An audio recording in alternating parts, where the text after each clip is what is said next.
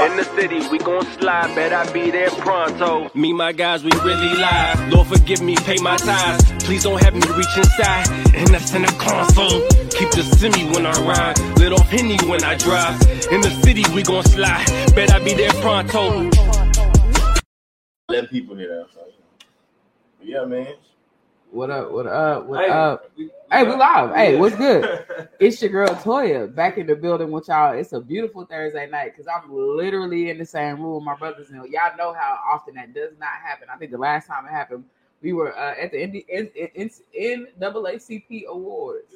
And so it's been a long, long time. I'm glad to be here with my guys, and I'm going to let them talk about themselves, who I'm here with. Oh, hey, man. George Lee, a.k.a. Conscious Lee. Don't forget the Clee. You know, I said Clee. Don't forget the Lee. You know, the consciously.com, man. Workshop facilitations. I'm ready to get it going. Absolutely. Hey, it's Damo, the political plug. Making sure everything right on the technical side. Y'all let us know. Make sure we coming through clearly. You feel me? Make sure there ain't no reverb, no echoes, none of that. We're trying to make sure it's all good. And we also about to be coming through on Facebook. You know what I mean? We're just getting that right. But we in here. We have to bring y'all a show, regardless of how late it was. Of course, we got to do a show with Lee here. We got to do it live. So we appreciate all y'all that joined us. And we're ready to get into it. That's it. All right. I'm going to go ahead and start it out with what we decided to call this? Vibe check. The vibe check. We're going to go ahead and call this the vibe check. I want to be sure. And really, it's an opportunity for us to talk about some of the biggest stories that are happening around us. Like, we're gonna weigh in real quickly and just kind of move through them. But there's a couple of things that we just want to kind of throw out there and see if y'all feeling or how y'all feeling about this.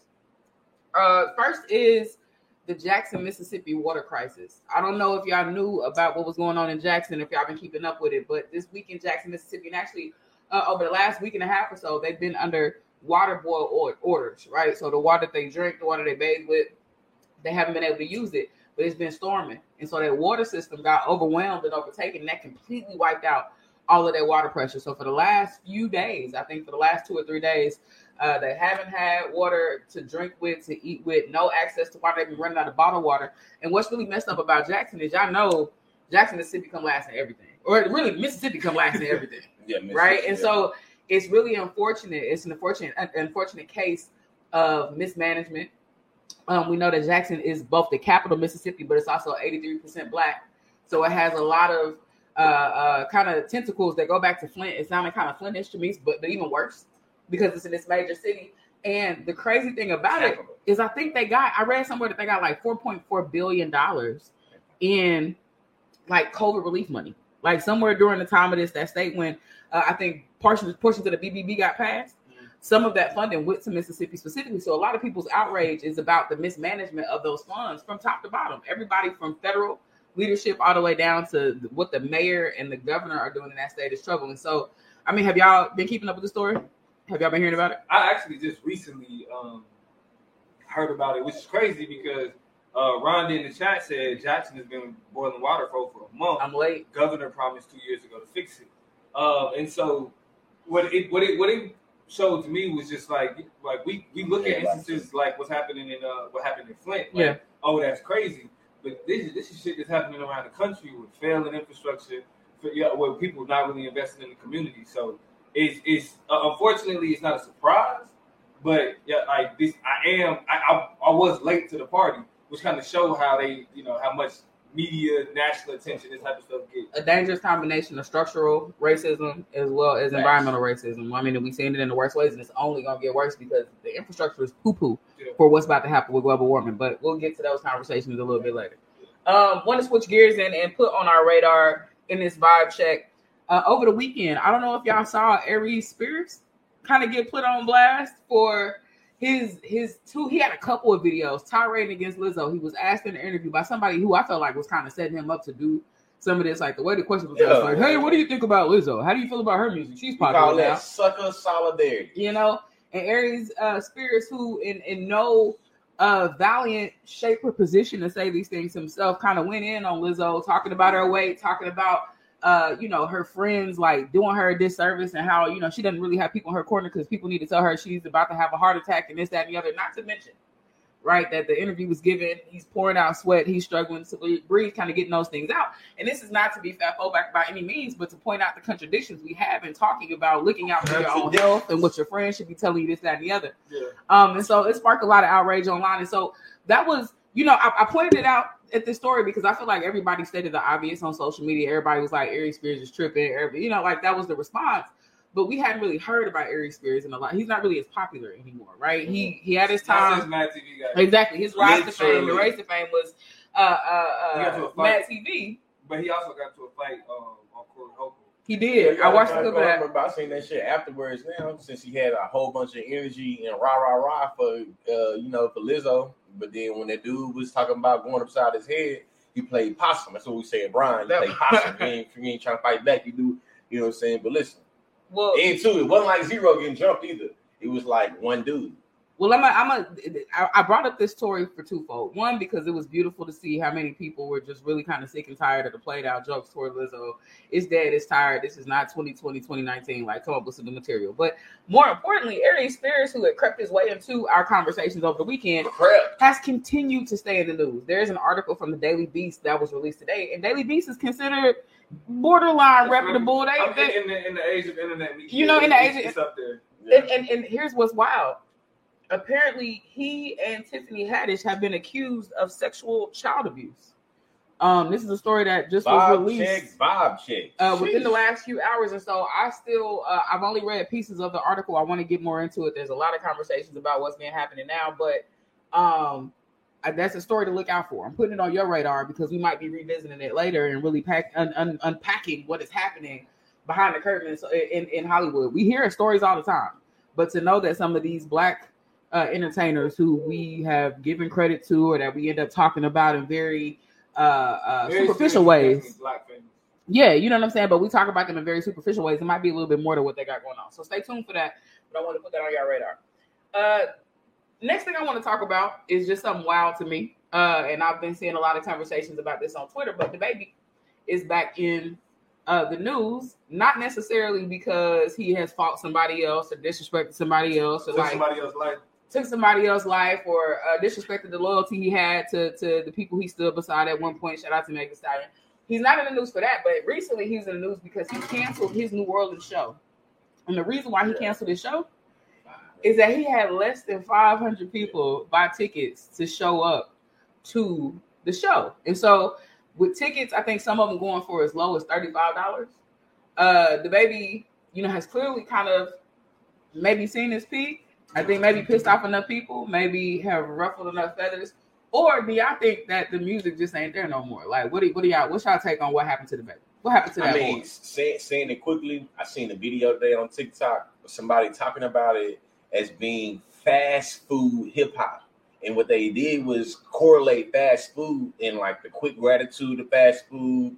How it's not it's thrown together very quickly. Mm-hmm. It doesn't taste as good afterwards, but it got the job done then. And how when you go back and pretty much they talked about DaBaby specifically as being kind of a fast food rapper, and I think that's kind of what a lot of different artists kind of fall into a little bit, especially when you start going to like DaBaby and going to antics. Okay. I mean, for me, when I think about this kind of these fast food artists, I feel like we put up with a lot of stuff. You know what I'm saying? We let people get away with a lot of stuff. I feel like as much as people were getting tired of DaBaby kind of having these issues and getting to these altercations or whatever, if the music was there, niggas would have let them slide. Right. And I think the fact that this is happening, paste every time, every bar, every flow, the same thing. I mean, years. I'm talking about years ago, y'all. We was coming back from the Bay Camp, maybe, and he was like, "Man, I can listen to this dude named DaBaby." It was like the end of the summer, and he was like, "Yeah, I've been trying to slap this dude named DaBaby." Then I started listening to it. Then maybe 6 months later, DaBaby just blew up everywhere. And then George is known for that. He's known for like catching music early, like Rich Homie Quan, Young Thug. Them the type of niggas George is listening to. Like, I fuck with him. But I will say, I mean, like the whole point of what I'm getting to is that they usually let people slide, but they're not gonna let you slide if your music trash. And it seems like it's sad to see from where we started and what we've seen in the peaks and the valleys and stuff. Is he gone? He done fell off. We done lost DaBaby, y'all. DaBaby's out of here. What happened to that boy? He got. So and let me see. Shamika agrees. We are sick of him, his music, and his antics, drama with fights, baby mama drama. He been murdering somebody. and rapped about it. She make it tired. That's the whole issue. Sick and tired of being sick and tired. Listen, the drama, this is like Antonio Brown, right? Just real quick. The drama only goes as far as production. Once the production slow up, you don't care about drama no more. Yeah. And then it's just like you cook. Yeah. Last story I want to talk about is obviously the one where we got to give some love, some respect, got to give flowers to the one, the only, the winningest American athlete that I believe that there is, Serena Williams. I think her name is, I don't want to mess up her middle name, so I ain't going to say that because I was about to give her the utmost respect. But I'm going to hold that and just say Serena Williams is currently participating in her last U.S. Open. Unfortunately, today she lost in doubles with Venus. So that path and that journey through the U.S. Open is now closed. But she is on the way to round number 3 after defeating, and I'm going to get this name correct, number 2 ranked Annette Contabiet, who is, maybe, I don't want to project that either, but the second ranked tennis player in the world. I absolutely cannot pronounce the name of the player that she's going to play again this weekend. But I think she's going to win. And so we're rallying for her. She was an underdog in that match, of course, coming in against the second player, coming in off a lot of injuries, a lot of slow play, having some issues. But I just want to give some love to Serena real quick. You know what I'm saying? Because she's amazing and been killing the game. How y'all feel about Serena? How y'all feel about Serena? I feel like she the GOAT. Serena Williams is the Michael Jordan is the Serena Williams of basketball. That's where we at. You said Serena is the Michael Jordan is the Serena Williams of basketball. That part. So, yeah. Tyler helped me pronounce it. He said, Annette, cut that bit. And I'm going to go with that. I'm with it because it's all about Serena supremacy over here. So, and look, if we go in with analogies, Shamika said the baby is the Antonio Brown. I think I don't disagree with that at all. I don't disagree with that at all. Yeah. What I will say, Antonio Brown was at one point in time one of the best receivers. Oh, that guy. Like he was. Well, listen, that was my vibe check real quick. A lot of the time, we don't really need to get into a whole bunch of the ins and outs of what's on our timelines. We do want to acknowledge the moving and shaking that be happening from week to week. If y'all got stories y'all want us to talk about or get into more deeply, go ahead and drop us in our Instagram. Drop it on our Instagram and make sure you following us at the Chop Up Show on IG. We'll go ahead and take that topic into consideration, see what we do with it. Maybe we shout it out in the vibe check. Maybe we get into it. But either way, keep us on the same radar you on. We want to talk about what you're talking about and chop it up about it. You feel me? Right. That's it. Yeah. Now, with that being said, what we said we was going to call this the... What up, Nico? The entertainment shop. The entertainment shop. Absolutely. So we talking about Ho. We talking about Jay-Z. Jay-Z. So let's go ahead and get into the entertainment shop for the night. Jay-Z has made an appearance on what is it called? Twitter Spaces. Anybody familiar with Clubhouse? Twitter came up with their own version of it, and it's called Spaces. I think it was hosted by DJ Khaled. And oddly enough, everybody's favorite capitalist went on a rant about people demonizing capitalism, right? A few of the things that he spoke about specifically, he talked about being from Marcy Projects. And the argument that Jay-Z made was that now that we are making money, he said black people, we found ways to become millionaires without their help. Like with everything that's been put against black people, we've still found ways to pull ourselves by our bootstraps. And this is language that he used specifically. This is definitely language that he used. He said, you know, the American dream, pull ourselves up by our bootstraps, right? And it sounded like he was repeating the things that he's heard growing up in America, but it doesn't change. Is what he said. Right. So, Hov he went on to say that all this "eat the rich" rhetoric, and he used that phrase specifically. He said, "You hear people say eat the rich, right? Now that we've become millionaires." And what he did is he specifically argued that capitalism for black people is not a bad thing. We've now found ways to become millionaires. We've found ways to create generational wealth outside of what they allowed us to do. Sure. Now, again, let's remember, Jay-Z is a rapper. I'll get to why that kind of cuts into his point in a second.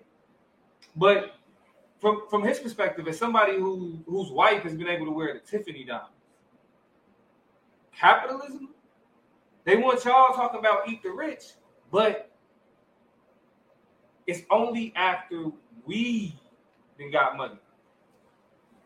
Right. So what Jay-Z is essentially arguing is that we've entered into this new age, this new realm, this new era of black capitalism. Do y'all agree? I want to know from y'all in the chat. Y'all, Lee, Toya, are we in the age of black capitalism? Are we in the era of black capitalism? Hell no, we ain't in the era of black capitalism. It saddened me when I heard Jay-Z say that, because I remember one of his lyrics that he had in the shit he had with Kanye West about him rising the day that Fred Hampton died. So for me, the whole time listening to it, I'm just thinking about all of the black leaders that he's evoked that has been always very anti-capitalist. Not only anti-capitalist, has called out the shit that he's trying to commemorate. Like literally Malcolm X has videos, and Fred Hampton has videos of calling niggas bootlickers, of calling them capitalism. Fred Hampton literally has a whole quote where a whole rant where he goes off and says, we can't save black people with black capitalism. We have to do with black socialism. This is like, that's what I was about to say to you. Like, there is so much. Like, Black Panthers was like a socialist organization. There was not only was there a socialist organization, it shows you how Jay-Z is lost in the sauce of centering himself. Fam, the Black Panthers was criticizing niggas like you at their time. Hardcore.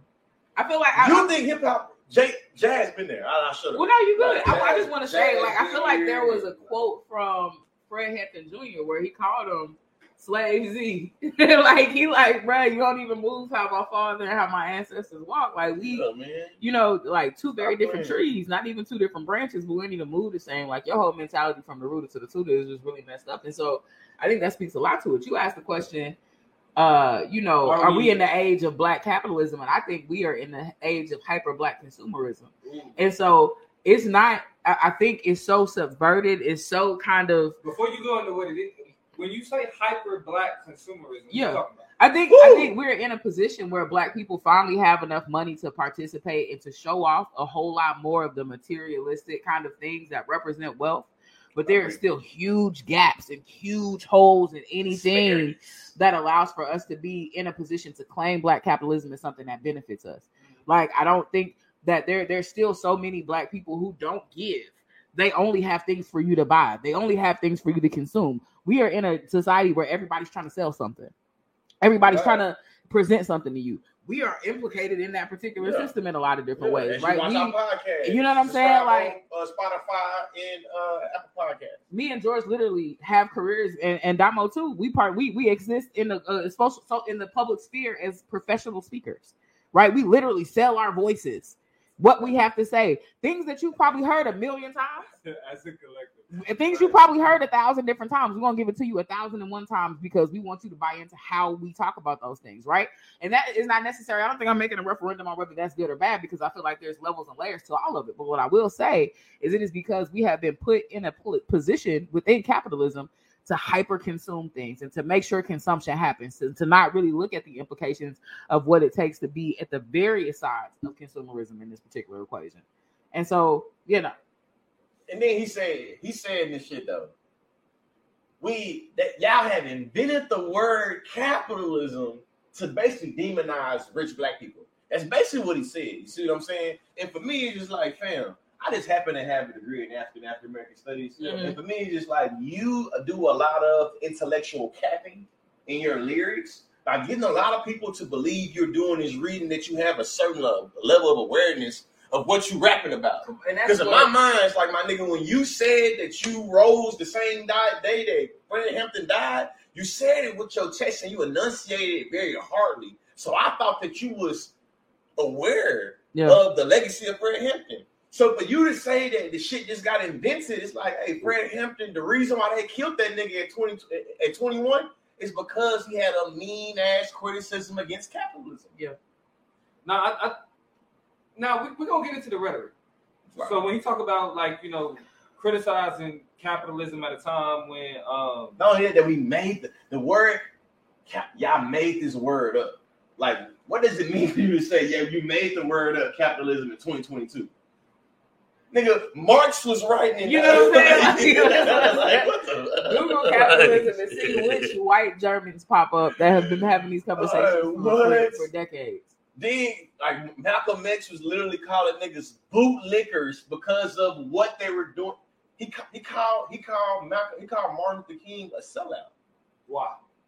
Because he believed his position in capitalism was literally selling his skills as a public speaker to get proximity to the government that was coming at the expense of black people. Yeah. That was Malcolm X's literal argument. So it's like, man, what the fuck you mean, bro?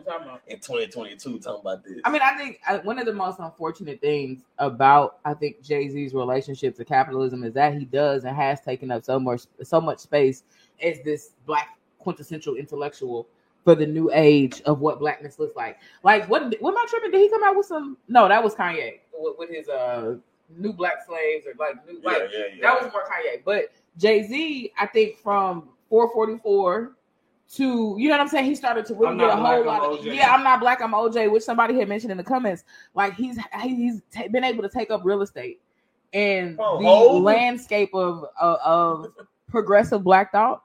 And it is an injection of all of the bad things that got us to need progressive black thought in the first place, because we fell into traps that weren't intrinsic to what we've ever done to survive or create community or lean on each other or become strong or resilient or even thrive. Not even to have to survive and be resilient, but to literally thrive.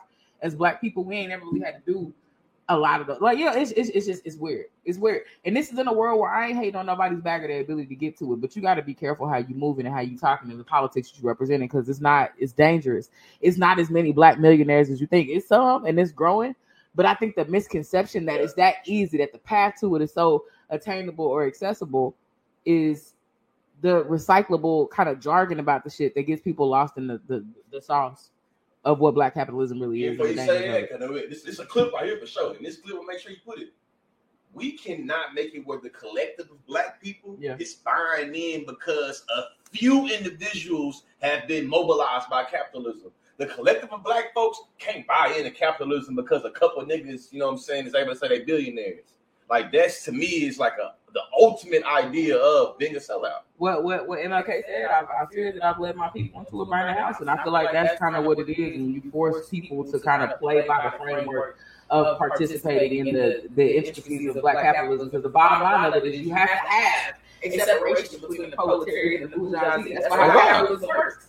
You gotta have a separation between the people who got it and the people who don't. The people who are the producers and the people who sit and only consume what those people do. That is how capitalism becomes a functional system. So it's always in people to take. Have to be people who take L's in that system.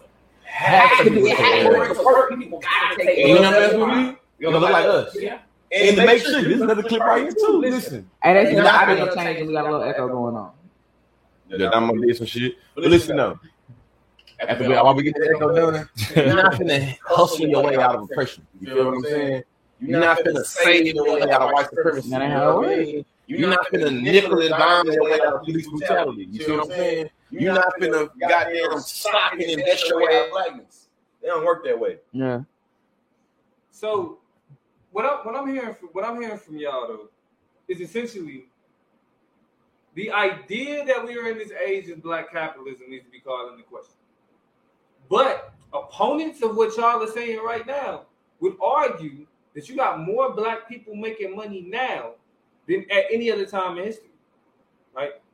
And the odd thing about what Jay-Z is saying at this point is that he's making that same argument. Now he's making the argument, but still acknowledging that there's been a system set up that doesn't allow for black people to succeed. Yeah. He like if you listen to the position that he make on what's it called? Twitter Spaces. He's consistently saying they've gotten in the way, right? We found ways to do it without their permission, right? However, out of 724 billionaires in America, only 7 are black. Out of 724 billionaires in America, what are we talking about, man? Only 7 are black. What are we talking about? So 7? And we talked about inflation last week, right? Out of 700, it's 7. We talked about inflation last week, right? We did. I think what Jay-Z is speaking to particularly, right? And correct me if I'm wrong, but there are probably more black millionaires now than they've ever been.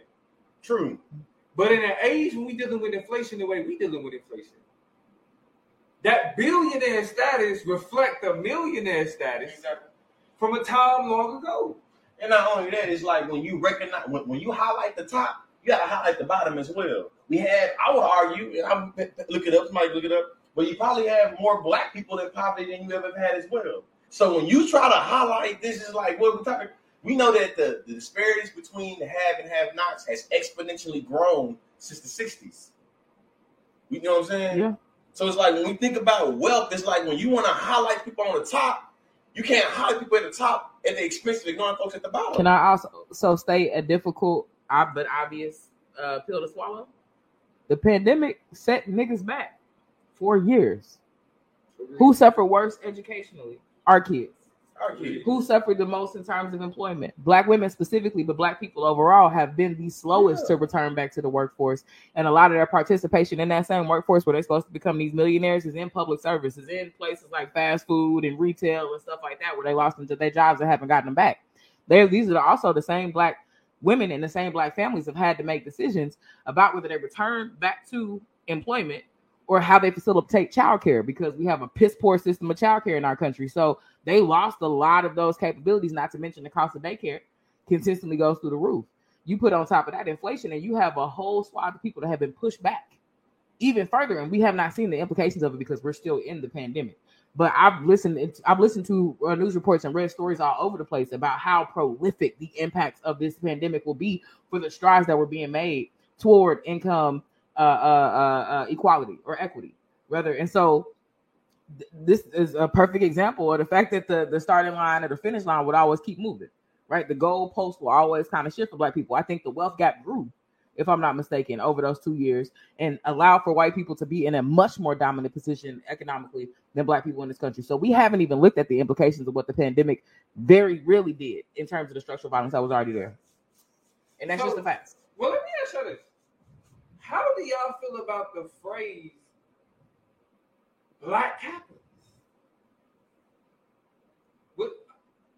Here's why. Right? I think we all come from a similar background and understanding, but we look at it like capitalism has its basis. And please correct me if I'm wrong or if y'all disagree. The basis of capitalism, specifically in the United States, is and was chattel slavery, transatlantic slave trade. Mm-hmm. So that creates a unique relationship with black people. Mixed with the colonialism.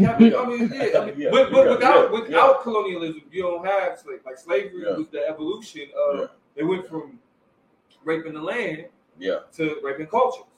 Yeah. Right? Yeah. So that surplus of wealth can't be done without slavery. Agreed. So when we understand how capitalism functions in the United States, can you be a black capitalist?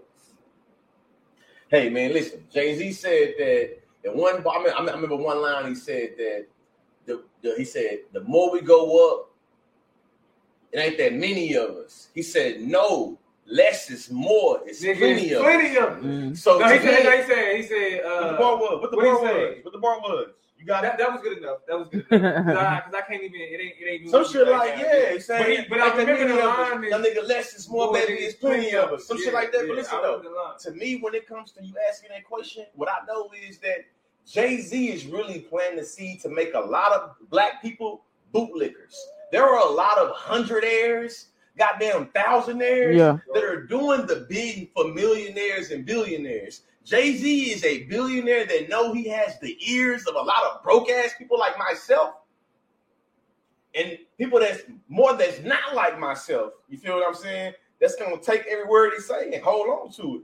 So when he talking that shit on Twitter Space about eating rich and we got this, that, and the other, the idea of being a black capitalist, if we being real, the existence of reality, ain't that many black capitalists. Yeah. Because if you get a paycheck, you're not a black capitalist. You're a worker. You see what I'm saying? It's a difference between a proletarian and a bourgeoisie. So if you're a proletarian in the working class, hang that capitalist bullshit up, man. All you doing is being a bootstrapper a bootlicker and really in hood terms a sellout. Yeah. Like my nigga, young people don't care about you. But they still question, no. Shit, nah. Not at all. So I mean, let's see. Mr. Z, and I don't want to hijack your topic. No. I wanted to go ahead and let's look at this. Can black capitalism save black people and be liberatory, or will black capitalism turn black capitalists or elite blacks into anti-black blacks? There's a lot of blackness in there. I'll read it one more time because I think I understood it. Can black capitalism save black people and be liberatory? So can black capitalism be good, or will black capitalism turn into black capitalists or elite blacks into anti-black blacks? This is the question about intersections between anti-blackness and capitalism. I mean, so the way that I'll answer it is like this: because of what capitalism values, I think capitalism is uniquely parasitic to culture, any culture. Mm-hmm. Yeah, we say white people don't have culture, but I mean that's because they threw it away. Yeah, they gave it away. Yeah, right. Like they abandoned it for capitalism, for money. You know what I'm saying? So domination and power. Exactly. So what happens is, like, either you're working to the benefit of the culture that you relate to, that you're a part of, or you're working for the benefit of a capitalist advantage. Right. You know what I mean? You either building the people that you're working with, or you using those people to make more money. Unfortunately, when we look at shit like the rap game, when we look at rap music, most of the people that Jay-Z rap, again, we talking about like Jay-Z's a part of the 1%. He rapping to 99% of motherfuckers that have never lived but see the type of lifestyle that he see. Right? I never see the money Jay-Z had. And so when we don't even have to like pontificate, like kind of wonder, you know what I mean, about what though, like about the impact of black capitalism on black people, because it always has to do with what I've been able to do. Right. You know what I'm saying? Even in this rant, Jay-Z talked a lot about him coming from Marcy Projects and him being able to get to where he is. I have a question. Go ahead. No. Just when we. But yeah. I mean, but so to put the period on that. So to answer the question, when we talk about yeah, you're going right to the side. I got it plugged up. So when we're talking about this thing popped up. Is when we're talking about the question of whether or not, you know, black capitalism will unique or inherently turn into black elitism. That's it. Yeah. Black elitism. I think it's an inevitable. It's an inevitability. It's going to happen because the value system of capitalism tells you that profit should be valued over everything else. Yeah, individuality over the collective. Always undervalue this. To me, I feel like to answer the question, to add on what you're saying, I would make a distinction between black people surviving in capitalism and saying that because black people survive in capitalism, it must be good. Right. I think that a lot of times we conflate survivability with being able to progress, or survivability with something being good. And it's like, yeah, listen, man, our people know how to turn lemons into lemonade. We know how to, you know what I'm saying, do the least at the most. So it's like the idea of us being able to own homes or have jewelry or have cars or have, you know what I'm saying, in capitalism, it doesn't mean it's good. You know what I'm saying? And I think that when you ask the question, it's like, nah, capitalism as a system of domination and power will always have a parasitic relationship to blackness and black people. And always will have black people being seen as a commodity, or us being locked into some type of system of commodification. You know what I'm saying? That would be my argument to answer that question.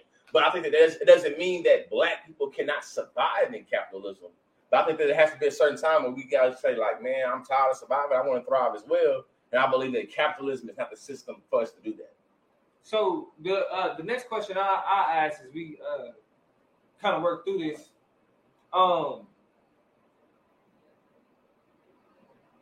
Okay, yeah, because I don't think we just froze up. I ain't froze up. Okay. We still moving. Yeah, we should be straight. Still moving, maybe. So the next question that I'll ask though is black capitalism a good orientation to have towards money? Like, is that like as black people? I think that I would answer your question with a question. By posing the question, can you take down the master's house with the master's tools? And really how you answer that question that's probably going to inform how you would answer the question that the political plug is posed. But if you believe, I answer. Bro, but see, this is the thing, though. This is the thing. When you ask that question, that's simple for me. I think that embracing capitalism like that means that, because how we understand capitalism is inherently fucked up.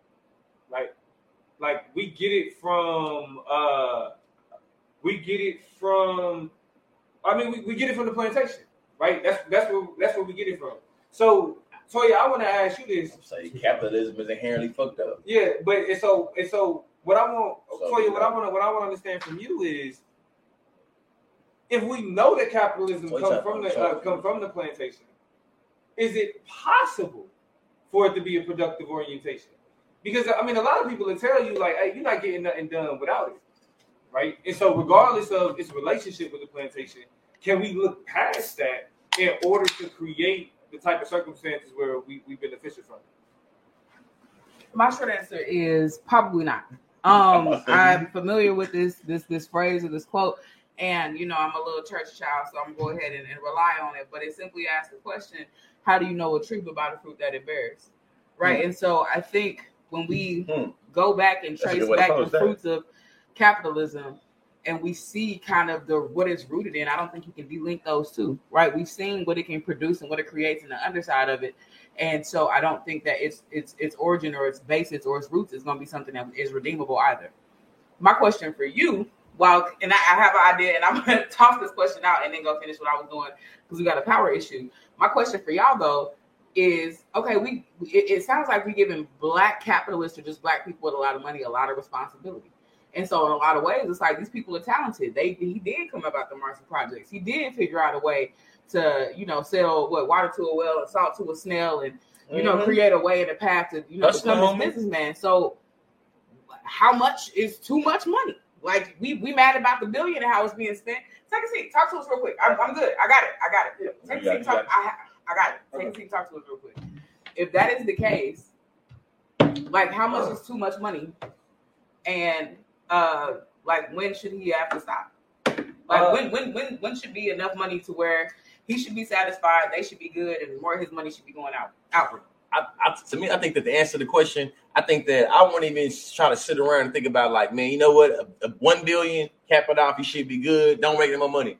I see it as once you start to try to universalize your experience and your reality and try to say, because you think about it, the clip that I heard was Jay-Z trying to universalize his experience and his reality financially. They said, bro, ain't no we, fam. Listen, this is not to take away from none of the philanthropist things that Jay-Z has done when it comes to bailing people out.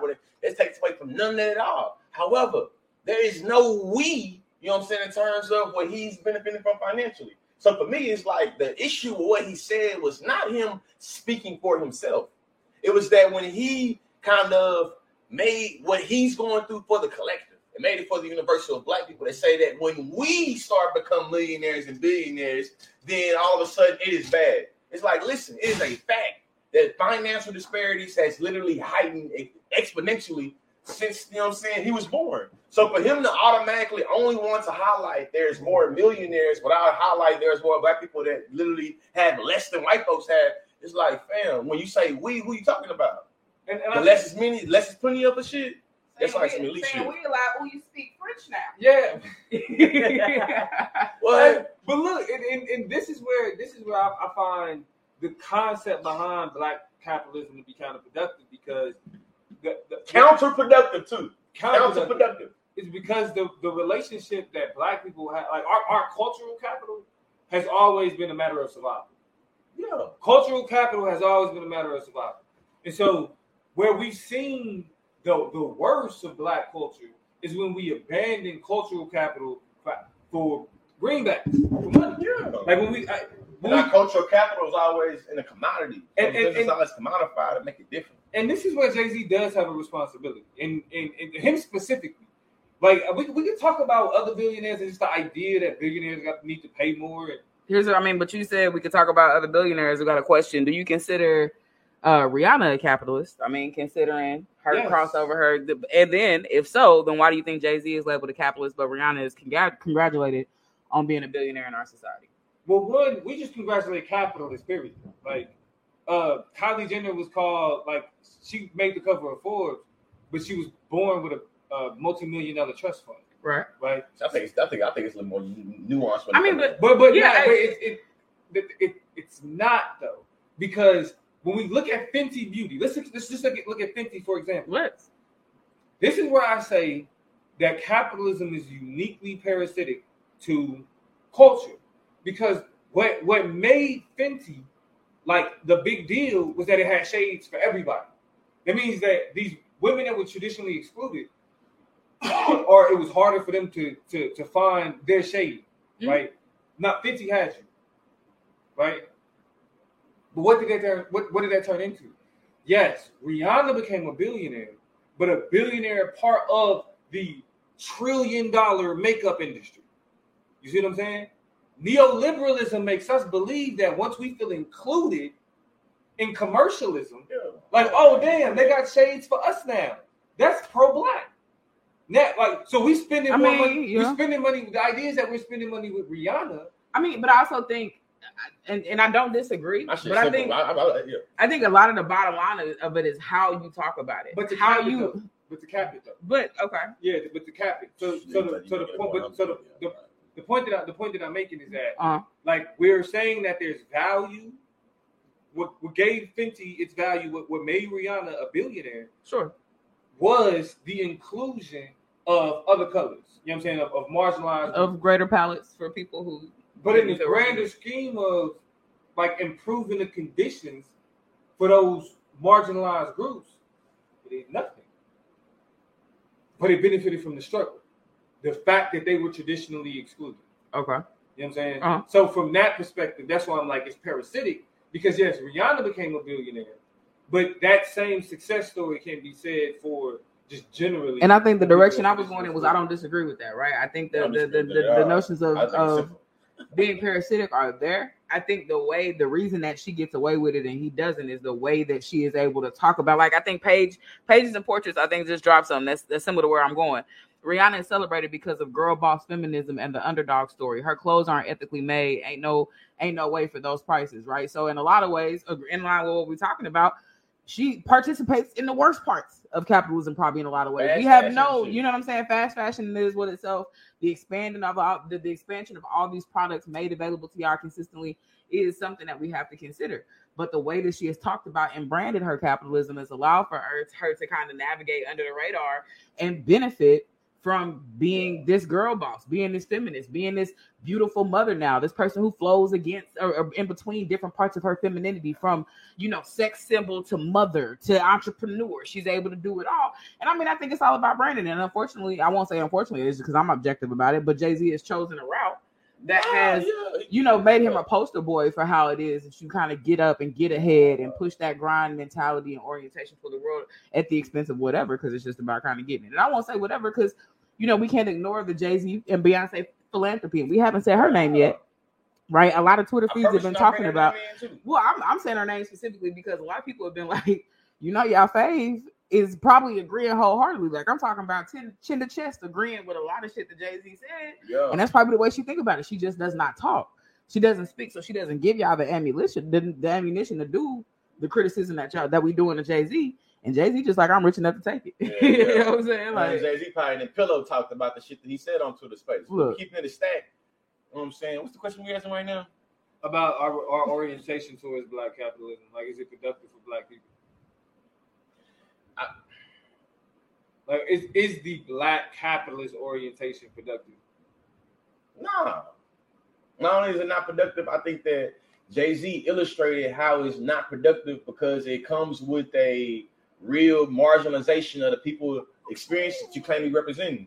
So listen, the difference between Jay-Z and Rihanna is Jay-Z chose to opt into the NFL Colin Kaepernick shit. Jay-Z is choosing to evoke Colin Kaepernick, Fred Hampton and Huey P. Newton and Malcolm X. And he's choosing to take on these monikers.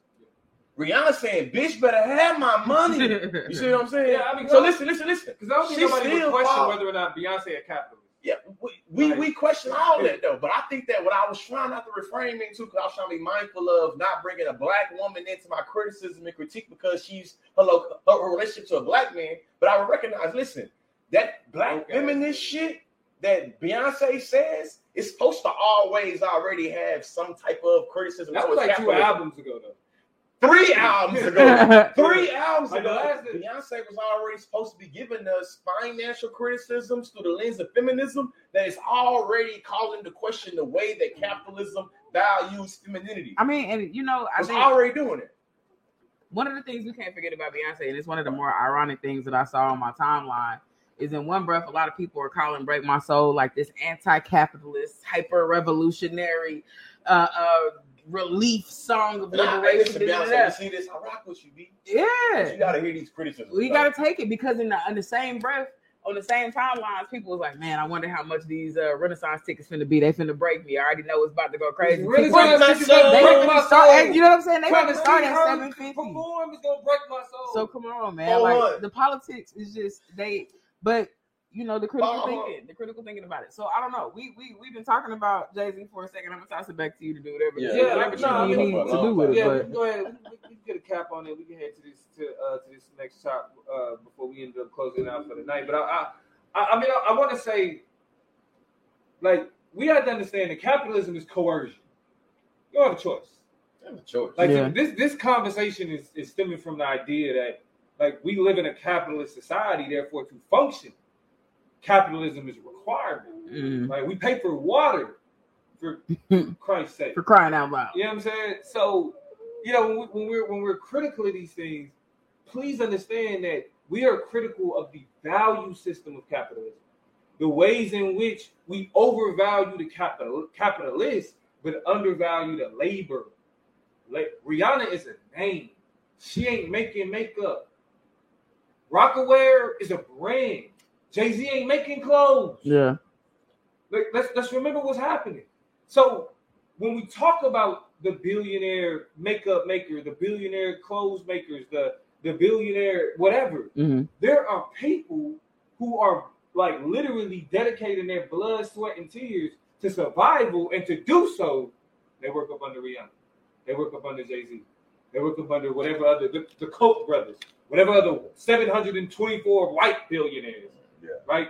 So whenever there's this conversation of criticizing capitalism, it's always done so we understand that the people that's making the most are doing the least amount of work.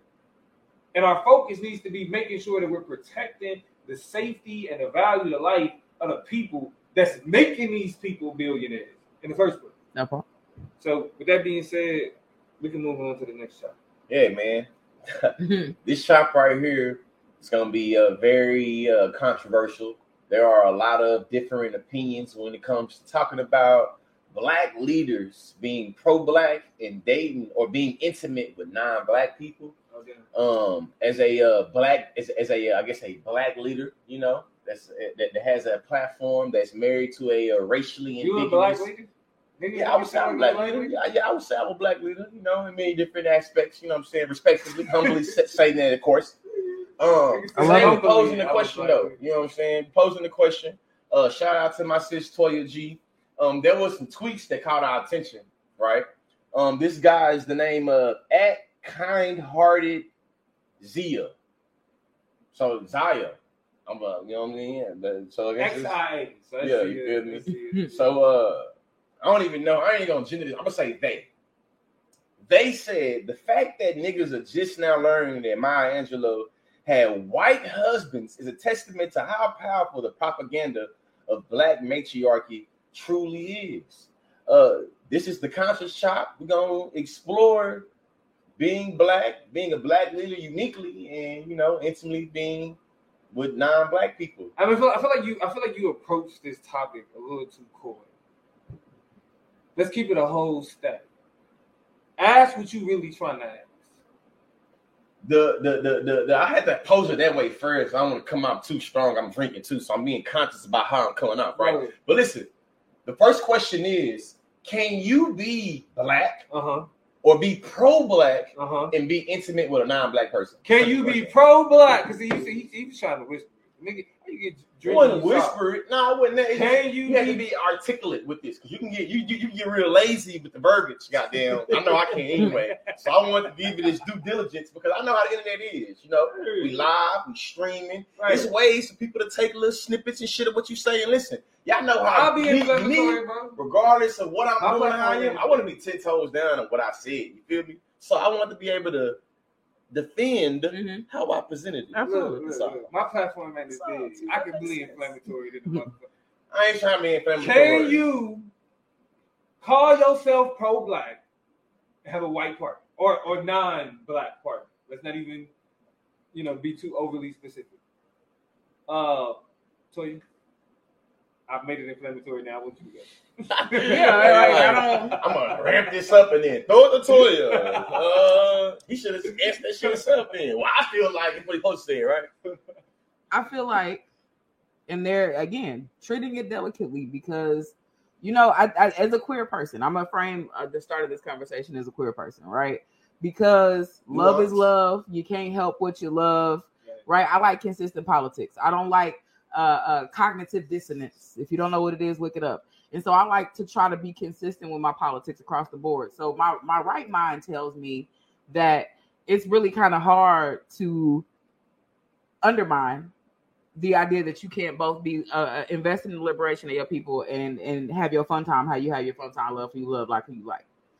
The other side of that, and what I'm often curious about, this is not a criticism, this is a curiosity that I haven't been able to reconcile in myself, is when the rubber meets the road in some context or in some situations, the compromising you just have to do, right? In order to kind of make it and keep family bonds together or appease their backgrounds and their sensibilities, or there's certain stuff you can't do, can't talk about, can't go hard on that are just not limitations in Black spaces and in Black relationships. And so it forces me to be like, what are you pulling punches on?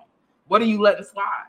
What are you kind of, you know what I'm saying? What are your accountability metrics in your relationship? And I don't want to police nobody else's relationship, but at the same time, if you really got that shit, I got to wonder if you're being consistent 10 toes down. And those are not questions we have to ask ourselves typically when we're dealing with other Black people. I don't want to say that either, because Black people can be anti-Black, right? Let's say that and be honest about that. Yeah. But it's not as readily a concern that I think dating white people, or non-Black people as a Black person. So that's where my mind goes. Is I'm just curious about when the plot get thick, how your decision making calculus kick, because you want to keep peace. You want to go bed in your house, in your bed, next to your, and then stuff that you bought. You want to be eating your groceries in peace at your table.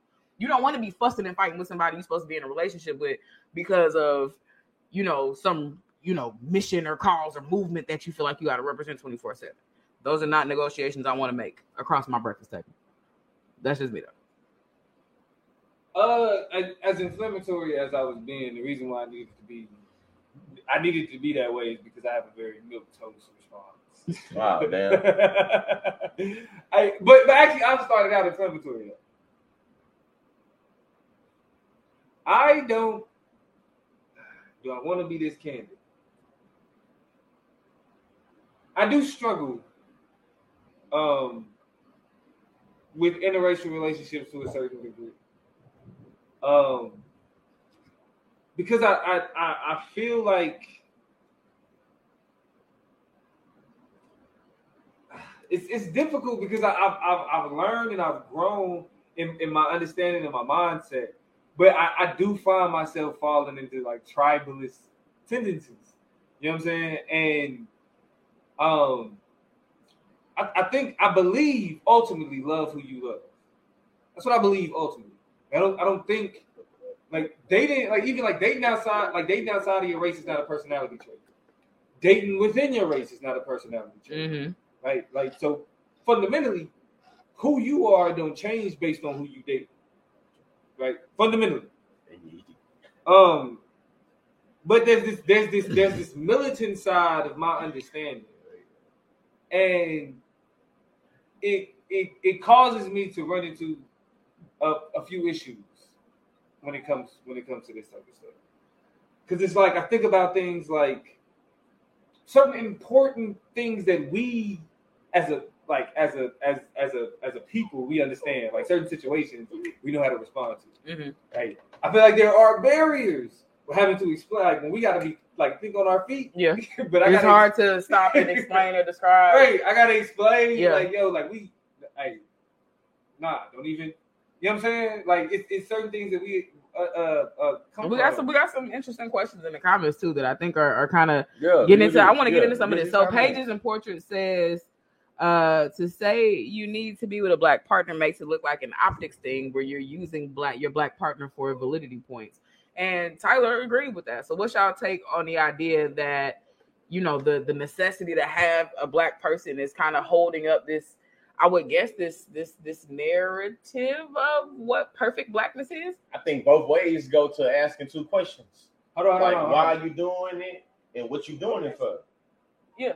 But the same question, but but I mean, but like to answer like Barack Obama doesn't become president if it's all speculation though. I think that when we're dealing with the tangibles, bro, Barack Obama does not become president if it ain't for Michelle, right? Because there's a certain cultural respect that he got, and there's a certain criticism that he would have been under being a black leader, specifically a black leader in the position that he was in, and not be with a black woman.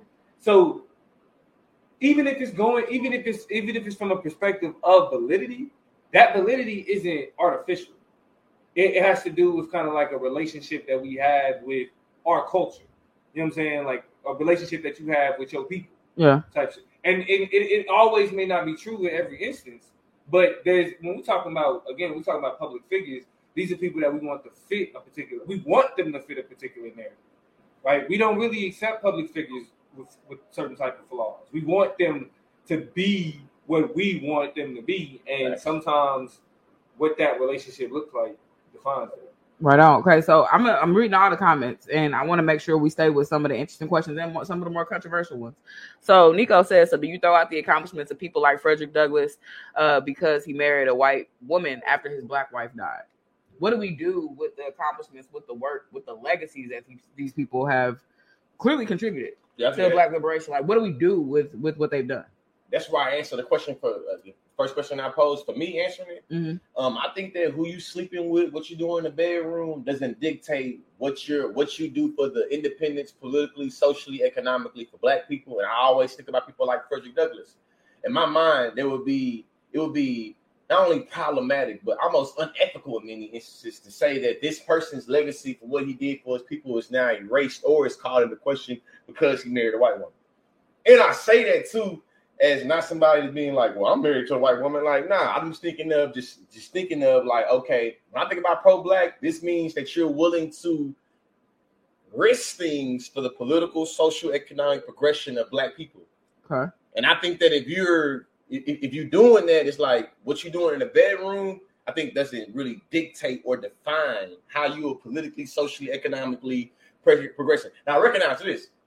You being able to procreate with a fully black woman or, a black woman or, what I'm saying? I recognize what that means. I recognize what it means to produce other dark-skinned black kids. Yeah, which is what I think Mr. Z gets at here. They say, I think the vast majority of people can't be pro-black and have non-black partners, especially a white partner. Living and loving on a black person in the U.S. is hard and therefore more meaningful, which is kind of what you're getting at. Like, you understand the significance of how big it is to, love another black person and to have that love kind of persevere through structural social limitations, stereotypes about how we love and create intimate relationships. That's another big barrier, a lot of those things.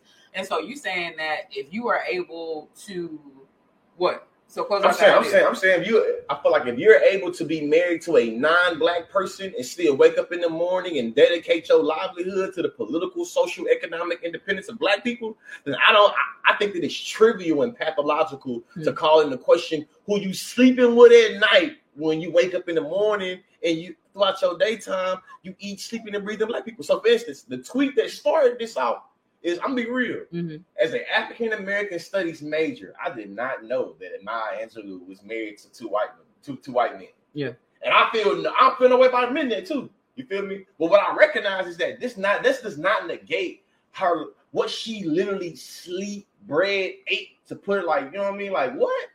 So to me, it's like, yeah, because ultimately it was inconsequential. Basically. And so is that the ultimate question? Like, it's not really who you sleep with, it's whether or not that undermines, undercuts, or becomes consequential to the practice that you're in. Because suckers do exist. I mean, because I think the issue that we have is that we politicize sex, and that's a part of the problem.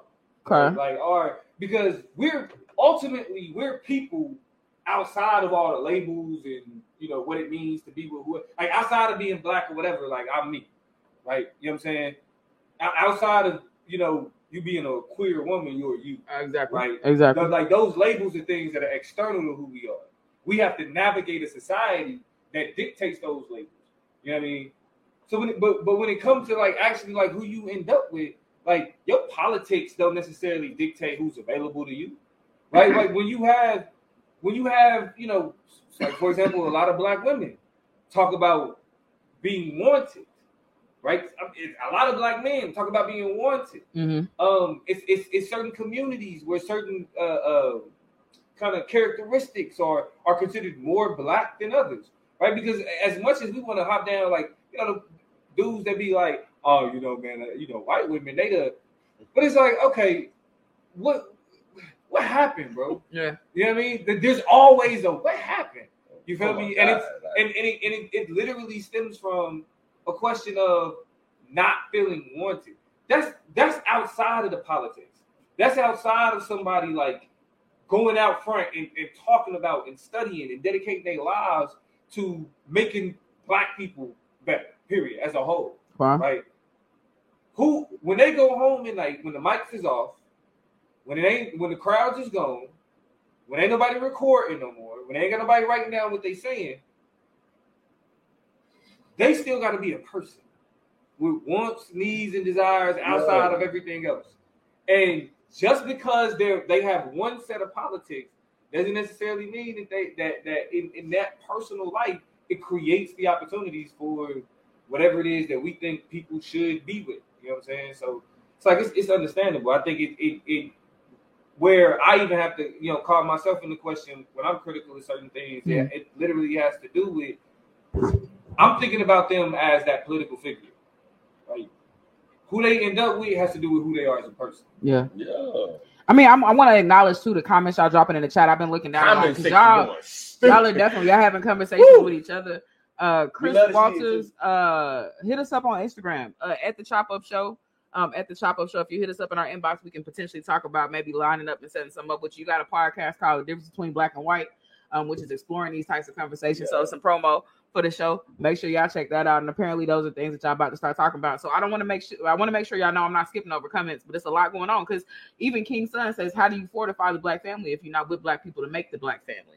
That's a valid question. I feel like if that is something that is important. But I think I'm going to answer that question by saying that I think, in a world where, and I want to connect this comment to something Tyler said. Tyler says that's how the Klan thinks, at keeping the race pure. And so I'm not about that, right?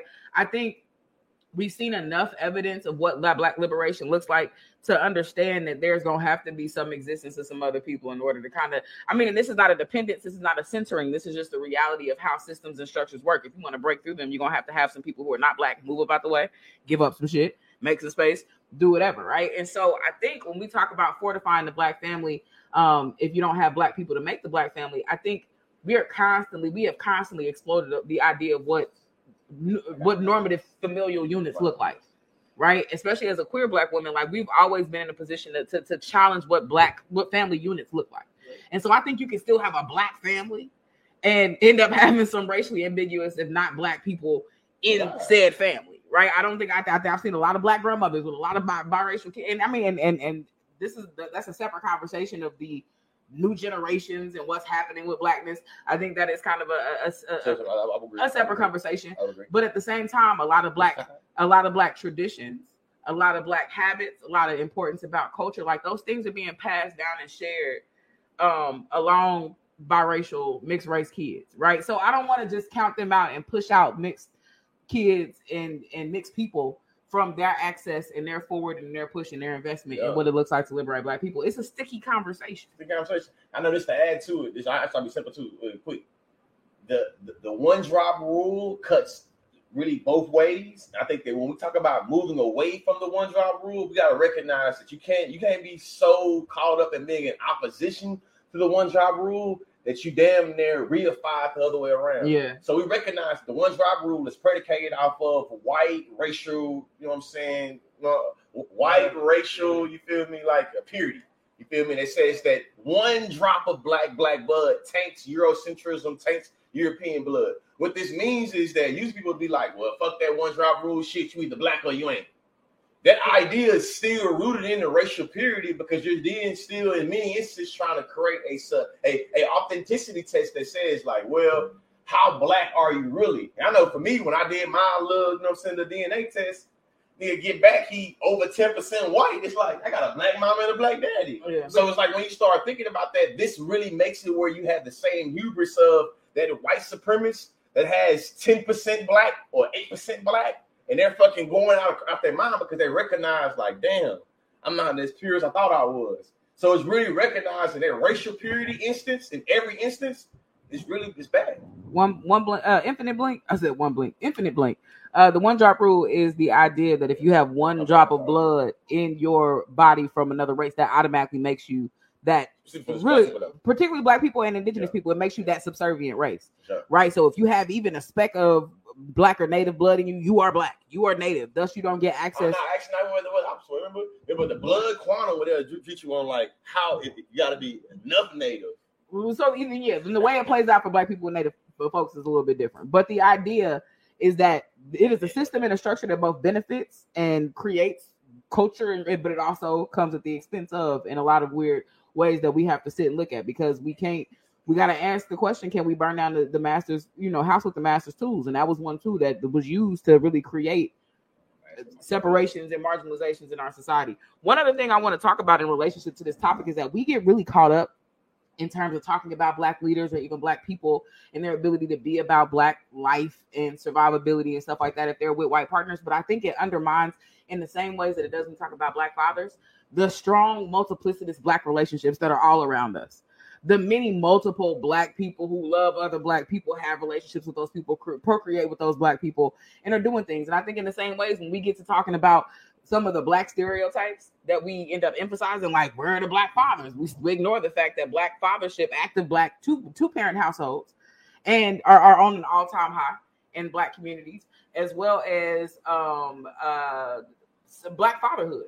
Right, active black fathers in their lives, those numbers are on an uptrend and were never nearly as bad as we were being sold them in the first place. Definitely. Right, and so I think when we get caught up in these kind of conversations of who's able to be a liberator and how you qualify this, that, and the other, we kind of forget about the fact that this is an all hands on deck thing, and there are plenty of healthy black relationships and black people doing beautiful black things that we can get behind. Right, so there's no disparity in what we're doing and how we're moving it and kind of pressing forward with the black agenda, whatever that is. Hey, so hold on. I will make it make sense. Analogy for this. My customer's kicking in, right? So if I ask the question, is a German Shepherd still a German Shepherd if you procreate with a pit bull? Would it make sense? Yeah, but see, this is why this is actually this is the irritating part of having conversations about race. It's not genetic. Yeah, it's not biological. Race, and that's what I mean when I say it's not genetic. Like like we work backwards to say black genes. Our genes are traced back to countries. Yeah, and not even countries. They're traced back to areas. Archaeologists label like whole groups of places. So when we look at when we do DNA testing in genes, it'll be like, oh well, you got so much DNA that comes back from this area. Well, if that area happens to be in Africa, what do we say? Yeah. If that area happens to be in Africa, we say that's a black gene. Exactly. It's not a black gene. Yeah. Not here. People who existed before the term black describe them. Yeah. That's what they saying. It was people in that time who existed outside of these questions of race. Exactly. And so even when we talk about kids and we talk about being mixed, there is no black gene and no black DNA to mix. It's just race is a social. It's construct. A social construct. You're mixing ancestral heritage. You're trying to make a social construct biological. Right, and we're working. And that's the same thing we criticize. A lot of people for doing. And we're working backwards to do it. Yeah. You see what I'm saying? And so, like, because like the one thing that and I'll say this before we move on, and I want to clarify something too before we move on. Yeah, definitely clarify. That genealogists are pointing out is that they're telling people, you feel me? We can't look at race as something that has to do with our field, because when we do, we're actually interpolating things onto genetics, onto people. That's not a part of it. For example, sickle cell. Projecting. What do we know about sickle cell? It's a black disease, right? That's how we think it's considered to be right. What it is, though, is also an Indian disease. Very much is. Because the sickle cell gene developed in places that's high in malaria. So so when you have ancestry that come back from places that's high in malaria, right, you have a higher risk of sickle cell. So not just black people, Indian people have to deal with a sickle cell, right? But because we work backwards when it comes to race and science, we want to affirm what we understand about race. We then apply racial labels and racial language to things that scientifically ain't got nothing to do with race at all. Exactly. So this means you don't have no hops as a black man, or you do? I got hops. I can get up. You know what I'm saying? I'm a fast nigga. I got a little speed on me. I want to make something clear about the conflation between blood quantum, because I did see y'all's language. I made a false analogy, but in the direction of the general logic of what we were talking about, right? I cleared it up. And I feel like it got clear, but I want to make sure I'm speaking on behalf of myself in terms of not conflating those two things. My general argument in the direction of what Lee was saying is that the politics of blood, right, is one that has been used to both create systems of inclusion and exclusion that have allowed for systemic marginalizations of people. How you feel about them is up to you, because there are a lot of people who would stand by things in native cultures like blood quantums, and a lot of people who criticize them as very problematic ways of delinking people from their ancestral indigenous backgrounds, the connections between creating good natives and bad natives because of a lot of decisions that were out of people. Like, there's just a very convoluted history there. And then we have the way that black people have used the one-drop rule to have or determine proximities to blackness, who's in, who's out, who has access to whiteness in the worlds where all types of misogynies were happening, right? So there's just a lot of things to unpack there. I'm just saying the politics of blood have been one that has had prolific impacts on how we understand what it looks like to be a part of a culture, to be a part of an identity group, to be a part of a race, for better or for worse, whether it's socially constructed or not, right? So I want to make sure that we're on the same page. Let me come to my main part too real fast. We saying is in terms of authenticity tests when it comes to identity, that we recognize that blood uniquely has a way of cutting identity. Exactly. We recognize the unique ways in which you can have a little speck of black blood, and that means you're too black. However, when it comes to indigeneity and blood quantum, you have to prove you have a certain level of blood in you to say you are Indian enough. Exactly. So we see how in both instances we recognize they're both of the opposite of the spectrum. On one end, we see having any ounce of blackness means you're black. In terms of indigeneity, it's like, motherfucker, do you have enough blood in you to say you're indigenous? We recognize, though, one of these is based off of labor. Of course, we want to have more labor. So we're going to justify any ways in which to justify and say we have more labor. Our labor is tied to black skin and blackness. So if you have an ounce of blackness, you equal more labor. But listen, this indigeneity shit, we slight way really don't acknowledge sovereignty, but we're going to act like we do. So we're going to purposely try to erase indigenous peoples. We're going to do it by saying, if you mix with some over here, you consider it a mixed blood. You don't have enough blood quantum and you're indigenous enough. So don't try to play cis. We already cleared that up, but just to make sure. Just to be sure elevation. I hope this analysis makes it where we ain't doing no discursive violence. That part. That's it. The thing I want to add to that, it was a comment that pointed out how the drop has to be known. So the one thing I do want to make sure that we understand is that when we're talking about this, we're not even talking about necessarily blood for real. We're talking about what your skin and your phenotype look like makes us already know what your blood is made of. Exactly. Yeah. Right. So we're talking about like you people look like X. People ain't doing ancestry tests and doing 1, 2, 3. That's me. They was not doing ancestry tests in the 70s. But goddamn it, the one drop rule existed. And if we know your great great grandmama is mixed blood, then goddamn it, we know what a group is. But shit. Yeah. Closer. Really, I feel like we're gonna have a part 2. You know, the part 2 will be, so y'all can already think about it, is how does this cut differently in terms of gender? You know, so I feel like I feel like when I first posed this question in our green room, I'm called the green room. I was a hella heteronormative and set up in the binary. I only posed it in terms of black men and black women. Yeah. But for part 2, we're gonna pose this question. When we talk about like interracial dating, being intimate with non-black people, we're gonna think about it is like the uniqueness for non-gender binary people, black people that's dating non-black folks.